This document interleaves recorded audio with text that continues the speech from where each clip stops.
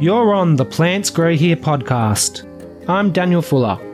Come along with me as we enter a hidden world of deep horticultural, ecological, and landscape gardening knowledge with featured experts, industry professionals, and enthusiasts.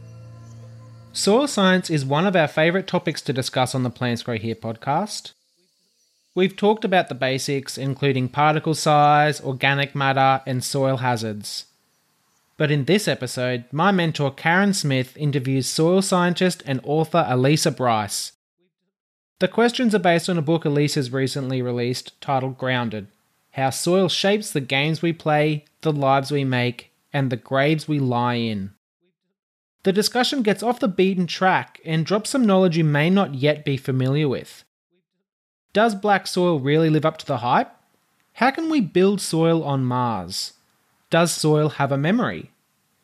Stick around to the end of this episode to have all of these questions answered and many more. So good morning, Elisa. How are you today? Thanks for joining us. I'm great, Karen. It's lovely to be here. Thank you. Well, so as a soil scientist who's just written a book, that's a pretty significant task to take on. What made you decide to write a book? Not necessarily about soil as such. Well, I guess it is, but it's very different to any other book that I've read before on soil. So do you want to give us a little bit of information on where that decision came from? Yes, it came from a few areas, actually. I am a soil scientist, so it's a topic that I particularly enjoy. But what I've noticed was that there seemed to be a distinct lack of books or literature about everything else soil does for us, or all the other ways we use soil outside of gardening and agriculture. So what I wanted to do was make soil relatable and give people a way to engage with a topic that might not otherwise give a second thought. And that was by tying soil to like modern cultural things like Mars and crime and death and wine and health. And there was just two episodes where I was told that soil was too boring, or it was basically not necessary to do a book like this, and I disagreed with that. So that's why I started to write this book. It took 5 years. It was a long project. 5 years, okay. Now, for the listeners, the book is called Grounded: How Soil Shapes the Games We Play, the Lives We Make, and the Graves We Lie In. But let me tell you, this book is really a book that would appeal to many people, not just people who work with soil, which we tend to, as in horticulture, we tend to relate, as a growing medium. I guess is one way of saying it, but it's much more than that. The book, is really would be of interest to anybody. I think if you're interested in just how things work, nature and that type of thing. So as a soil scientist, people can take many paths, I expect, and hence the reason that your book covers so many different topics. And I'd never really given much thought to that. Now, I know in the book you say that if you're at a party and people ask you what you do and you tell them you're a soil scientist, they'll quickly walk away and probably think, oh, what am I going to talk about? So, but as you've explained in the book, there's so many different directions that you can go as a soil scientist. So let's look at, first of all, I must admit my favourite section of the book was on crime, and but there's lots of other topics there. For example, rich black soil would be the undoing of a high-end sports field or cricket pitch. Did you want to elaborate a bit on that? Yes. One thing that irks me, and I know it shouldn't, but it does, is when people hold up a handful of rich black, when they go, look at this rich black soil, isn't it beautiful, isn't it wonderful? And I think, yes, for very specifically maybe some topsoil, but I've seen trees die when they've, put into tree pits full of rich black soil. It's too salty, too many nutrients, but soil is fit for purpose. So it has this idea that the only good soil is a rich black soil, and that's just not true. If you were to take a peek under a high-end sports field, say the MCG or the Sydney Cricket Ground, you're not going to see rich black soil. You're going to see what looks like beach sand because it is 90 to 95% sand. And those soils have been specifically designed to have really high drainage rates and to be able to recover really quickly so play can continue and to withstand all of the foot traffic. It's quite a specialized science and engineering. And the same for a cricket pitch. That's very particular clays that have been compacted to within an inch of their life, and somehow groundskeepers convince grass to grow on these tricky mediums. So how can soil evidence nail a murderer? Well, soil is really great evidence because it's so sneaky. The particles are very tiny. It's really easy to catch them, pick some up on your clothes or your shoes without realizing. And soil forensic scientists they only need a few grains, 0.000 grams of soil to be able to match what's, say, if you've got soil on your shoe to an area where a crime has taken place. So to use an example, there's this case from the 1800s where a woman in Germany was murdered and they had their chief suspect who no one liked him, but that's not good enough to convict someone. And he said that he hadn't been in the field where this woman, Margaret, was on the day that she was murdered. But his shoes told a different story. And by looking at the different layers of soil that had formed on this man's shoes, they could track his path where he had walked. And he had been in his house and he had been near an abandoned castle where they found a gun. And he had also been in this particular field. By matching the soil colour and minerals and texture, they could tell that he had been in that particular field. And I believe he might have eventually been arrested based on that. Wow. I particularly like that section on forensic soil science, and I think, if you're a lover crime drama, you'll particularly love that section of the book, and I can see you as being the Miss Marple of the soil world and solving all these problems. But that was really interesting, and once again, an area that we don't really, the general public would probably really not think much of or think about. And you also touch on wine, and I'm sure there's be a few listeners here that enjoy the grapevine. So does soil really affect the taste of wine or the types of wine that we drink? Yeah, that was the motivating question for that chapter, and it stemmed from me noticing wine labels had a tendency at the time that I was researching to refer to the type of soil the grapes were grown on. So there was ancient soil, there was volcanic soil, there was black clay soil. And I thought wine is very complicated and winemakers have a very challenging task. How much influence does the soil really have?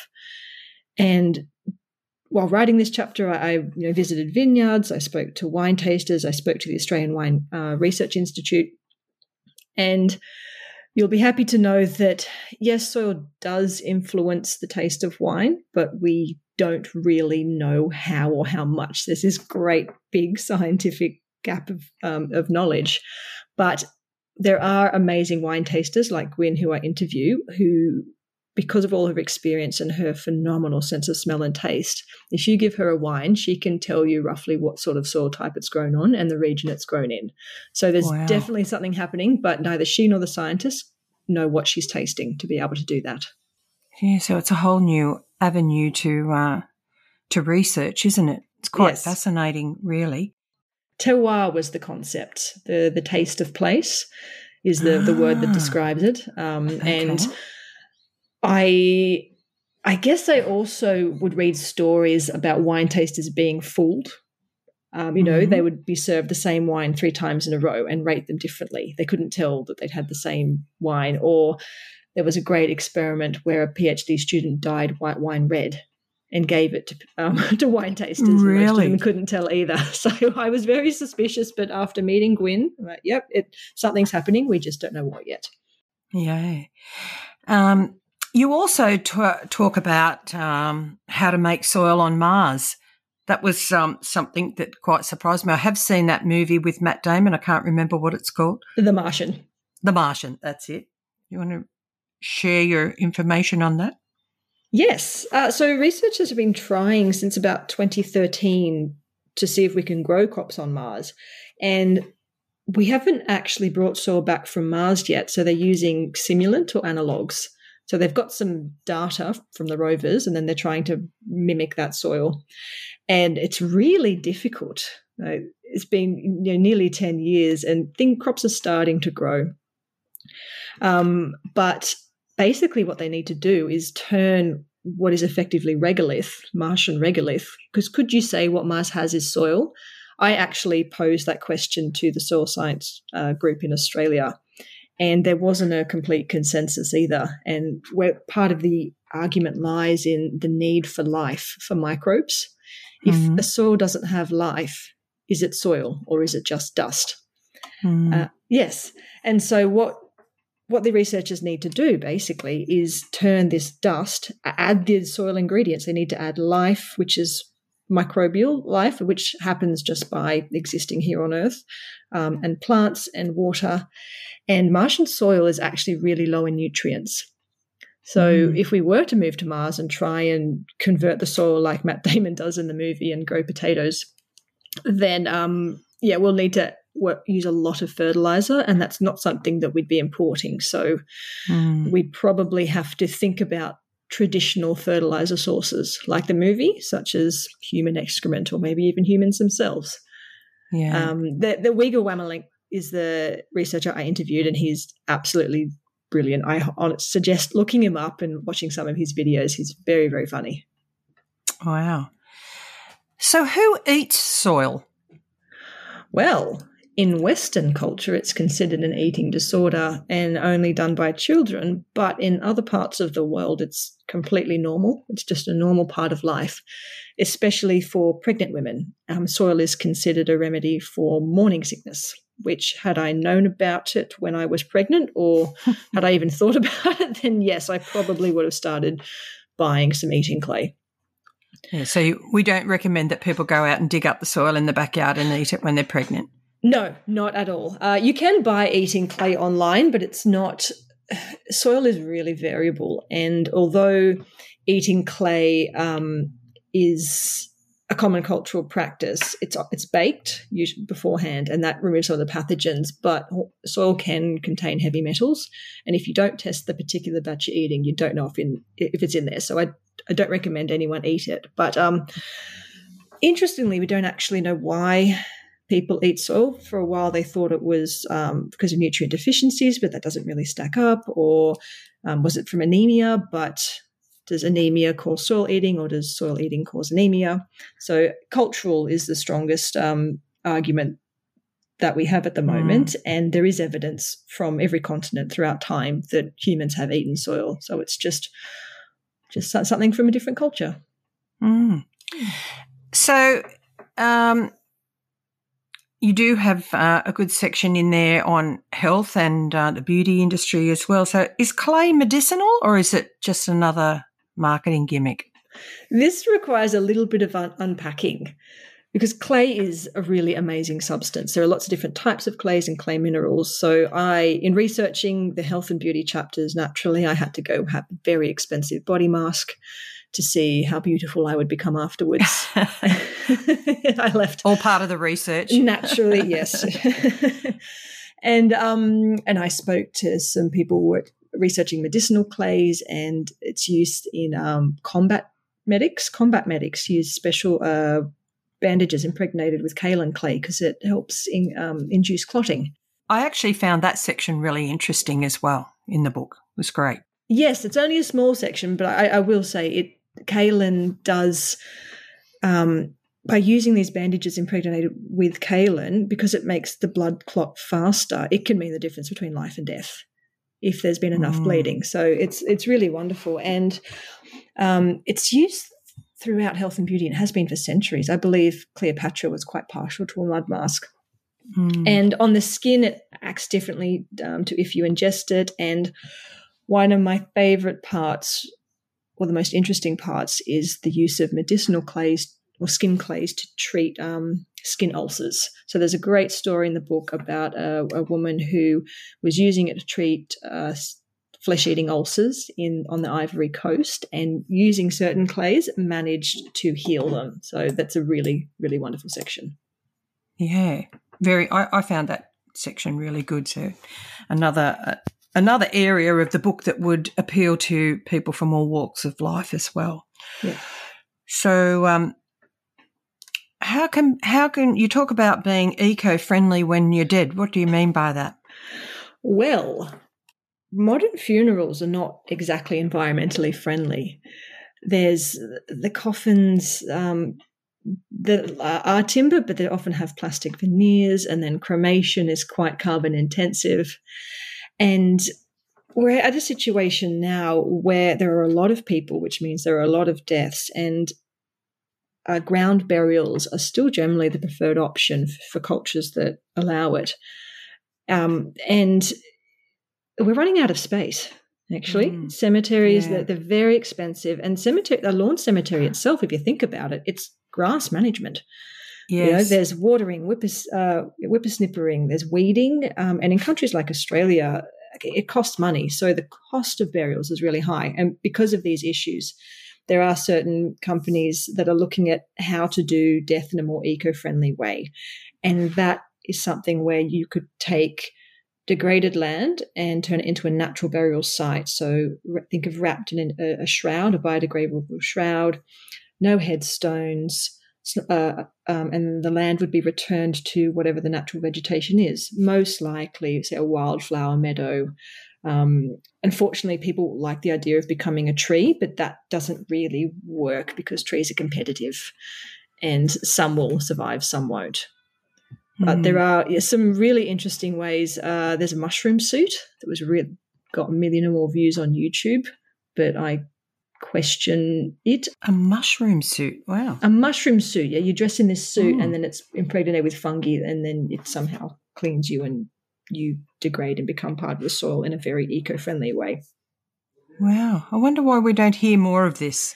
Well, I tried contacting them and they didn't respond. The same with the human composting, which has just recently been legalized in the US, which might get a bit more traction, but it's a similar idea that, people want to return to the earth. We come from the earth, it's a nice idea to return to the earth. I think it's the idea of a soil afterlife or a nutrient afterlife, and it's not necessarily a soul afterlife. Natural burials are considering that we come from the earth, and for many people, they still want to return to the earth. And while we're on earth, we use all these elements. We take to eat and live, and it's a way to return our elements back to the earth once we die. Yeah, well, I would imagine in many cultures around the world, that's probably exactly what they do. The whole westernized thing with the coffins and everything is really quite different to if you were, in a country like that's not so built up. You know what I mean? Yes. And I think some of it stems from there was the fear of death, that bodies are unclean. And historically that, yes, there have been issues with that, but that was more stemmed from a lack of understanding of hygiene, as necessarily that corpses are unclean. But in countries like Hong Kong, there just isn't the space. It's not an option. And in Greece, actually, it's quite common to reuse graves because the small country, there isn't that much space, and the sheer amount of people that have lived and died in Greece, that they are processes. And, that's been going on for thousands of years, and it's working well. So I think if we just look to other cultures for what they're doing, there are certainly options. And it seems like from my research, many people are very open to the idea. I think so too. Okay, you also talk about digging an escape tunnel, and you've got tips on that. For maybe people who are incarcerated shouldn't read this, but anyway. Well, I think if you are, you probably have to get through the concrete first. But yeah. Yes, that stemmed from, many people have probably seen or read The Great Escape. And it was thinking about that. I was like, escape tunnels, yes, that's all very, digging through the soil. How hard would it be? What would you need to know? And I do have to caution anyone at all should not just start digging tunnels for the fun of it, because there are people who die every year from digging tunnels and then collapse on them. Yes.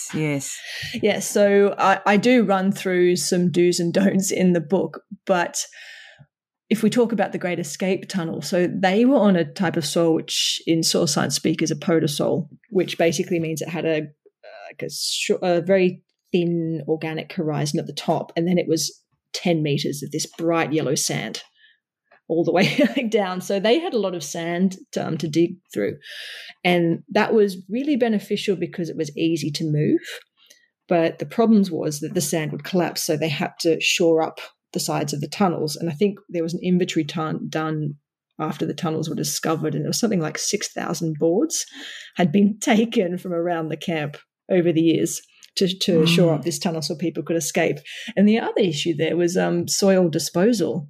So if the ground that you're walking on is a dusty grey, which it was, and the soil that you have to get hide is bright yellow, there's a bit of a hiding problem. And that's why, if you've seen the movie, they hid it in these pouches in their legs, and then they'd pull a piece of string, and it would, as they were walking around, the pouch would open and the soil would come out. They'd have to kick it around and try and hide it. But it was something like 60 tons of clay that the Soil Dispersion Committee managed to hide. So, wow. Yeah, tunnels are really interesting. I also look at some of the World War One tunnels and trenches on the Western Front in the war chapter, and that's where they had another issue of the mud and the idea. There was a saying at the time that, hell is not the ultimate suffering, hell is mud, something along those lines. You must have had a great time researching all of this for this book. And I know you talk, I think, at the beginning of the book and say that, you had enough to write twice as much in the book. So perhaps there'll be a book 2 coming out at some stage, I think. Yes, I mean, I can tell you some of the chapters that I considered and even started and didn't make it there was one on faith and spirituality, on art, on danger, on poetry, on wealth, on movies, and on the future. Yes, I spent months and it's more than 10,000 words trying to write a chapter on the future, and I just couldn't do it. So I refer to this at the end of the book saying, I tried, I failed. So maybe one day in the future. Oh, well, at least you've got material to get a head start. Yeah. And what about quicksand? Quicksand's always held a fascination for people, I think, and certainly there's been plenty of movies where people have been stuck in quicksand and, so it's sort of got this bit of fascination attached to it as well. Do you want to discuss that? Yes, quicksand. The reason I included it is because I think it's cool. It's fun. And the feedback I've had from readers is they also really like it. Yeah. And is it real? Yes, it is real. It generally can be found in tidal areas. It's very tricky to spot. You can't just tell that there's quicksand from above. So you often find it after you start walking on it and your weight mobilizes the soil basically, and it goes from being a solid to a liquid, and that's because of the way that quicksand is constructed. And I would like to assure everyone, though, that if you did sink, you wouldn't sink probably under your head, highly unlikely, because you're not as dense. You're lighter, you're less dense than quicksand. But people do come to an untimely demise, unfortunately, because quicksand is in tidal areas. So they sink, they get stuck, and then the tide comes in. So as for escaping, that's really hard. But you need to be able to get. What happens is once your foot goes into the quicksand, it displaces all the water, and the sand packs around your leg. It basically sets like concrete, and the only way to get out is to get water back in around your leg. Very hard. Yeah, sounds a bit spooky. I can see from all of these topics, though, that you could certainly write some interesting novels associated with all this science. It's just fascinating. Yes, I have. I will admit I've been toying with an idea of a mystery series where a forensic soil scientist is the protagonist. Yeah, that'd be great. Oh, wouldn't it? And think of all the great research I could do. Yeah, look, it'd be fascinating. You could just keep going. There's just so many areas. Just from what I've read in your book, it got me thinking about there's so many different areas that you could delve into and come up with some, really good stories. Will put me on the list. I'm up for it. And does soil have a memory? Yes, it's an interesting concept, isn't it? That the soil being, an non-sentient. Yeah. But as we're going about living our lives, the soil records what's happening. Partly you might have thought of this through archaeologists, that we can find evidence of human existence, buried in the soil. But the soil itself, the minerals, the sand, the clay, it holds a chemical signature of what's been happening. So one example I will talk about is that when it was coming up to the bicentenary in Sydney, there was this site where the Museum of Sydney currently stands, and they had just found the footings for the old government house. And there was a developer who wanted to build some office blocks there, and he said, well, if there's no history there, so it's not important, why can't I just build my office blocks, start the dozers? So they brought in Roy Laurie, who was a soil scientist and archaeologist, soil archaeologist, I guess we'd call him, to decide if had anything happened in the soil. And to look at it, it looked completely untouched. But when he tested the chemistry, it had a pH of 9. And for comparison, the pH of soil in other areas of Sydney is 4.5. So horticulturalists who understand the pH scale, it's logarithmic. That's a huge difference. This soil wasn't untouched. Something had happened here. And he working with other archaeologists and reading old papers and even looking at old art, what they realized was that area was the dumping ground. So imagine when the first government house was built, fires where the people got heat and the fuel source, and all of that makes ash.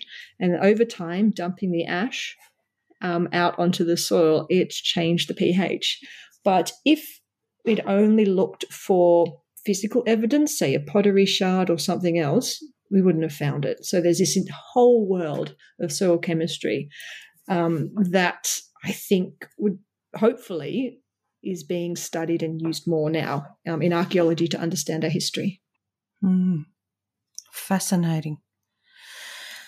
Well, there's certainly, as I said, you've covered so many fabulous topics in the book, and what we've just talked about now is just a little teaser for everybody. But as I'm saying to the listeners, soil is certainly a lot more interesting than you give it credit for, I think. And your book is testament to that, because, there's just so many different directions and different topics that you've included in the book that just makes it really interesting stuff. So well done. Thank you. And do we think that there's going to be anything further come from this? I know you and I were talking before about possibly a documentary or something along those lines? Yes, that is what I'm hoping to do next. So I'm currently working out how that happens, the process. But I think Australia has such an interesting history and really great soil work that taking most of the chapters and then, talking to the forensic soil scientists and watching them as they go through the clues and visiting. Australia has some tunnels that we could go to too, and talking to the cosmetic chemists and how they use clay to formulate their different products. So if anyone knows how to do that or would like to do a documentary, please contact me. Yeah. It's certainly got a lot to offer, and I must admit I do like watching a lot of natural documentaries on the telly, so I can't see why this couldn't be one, and I wish you all the very best with that, because I think it'd be fantastic. So is there anything else you'd like to add? Yes, hopefully just that readers enjoy it. I tried to make it lighthearted and entertaining to give people a fun, enjoyable introduction to soil if it's not something that they thought much about before, being that it's often presented in such a negative way. In the context of degradation and contamination, which are important, but, imagine if the soil needs our attention, and if the first introduction you get to a topic is really negative, it doesn't really attract necessarily great interest. So hopefully I've done a decent job there. And the only other thing is I am selling signed copies on my website. So if with Christmas coming up, if someone would like a signed copy with a special message, I'm happy to write them out and post a copy of the book to you. That's fantastic, and it is available in most bookstores. But we'll put all that information in the podcast notes and your details as well. So thanks very much, Elisa, on a job well done. I must admit, other books on soil I tend to just have as reference books that I might refer to now and then, but this certainly held my attention, which is no easy feat. But so well done. It's absolutely fantastic. I highly recommend the book. Thank you. You're welcome. Contrary to what Elisa says, I reckon soil science is cool. I'm definitely the type of person that talks to the soil scientist at the party. If you'd like to go into some more depth on the subjects discussed in this episode, make sure you do go and check out the links in the show notes to purchase Grounded: How Soil Shapes the Games We Play, the Lives We Make, and the Graves We Lie In. There's even an opportunity to grab a signed copy to give as a Christmas gift. Also in the show notes, you'll find a link to the new horticulture industry job board I've created at hortpeople.com. There's a soil science category, as well as over 60 plant-related categories and subcategories. While Hort People's growing, we're focusing on parks, gardens, and landscape maintenance roles. There are a bunch of great jobs, including plenty of team leader roles on the website, spread around Australia, especially in the capital cities. If you've been wanting to get started in your first gardening role, or you're a seasoned pro looking for your next step, visit hortpeople.com now. It won't take you long.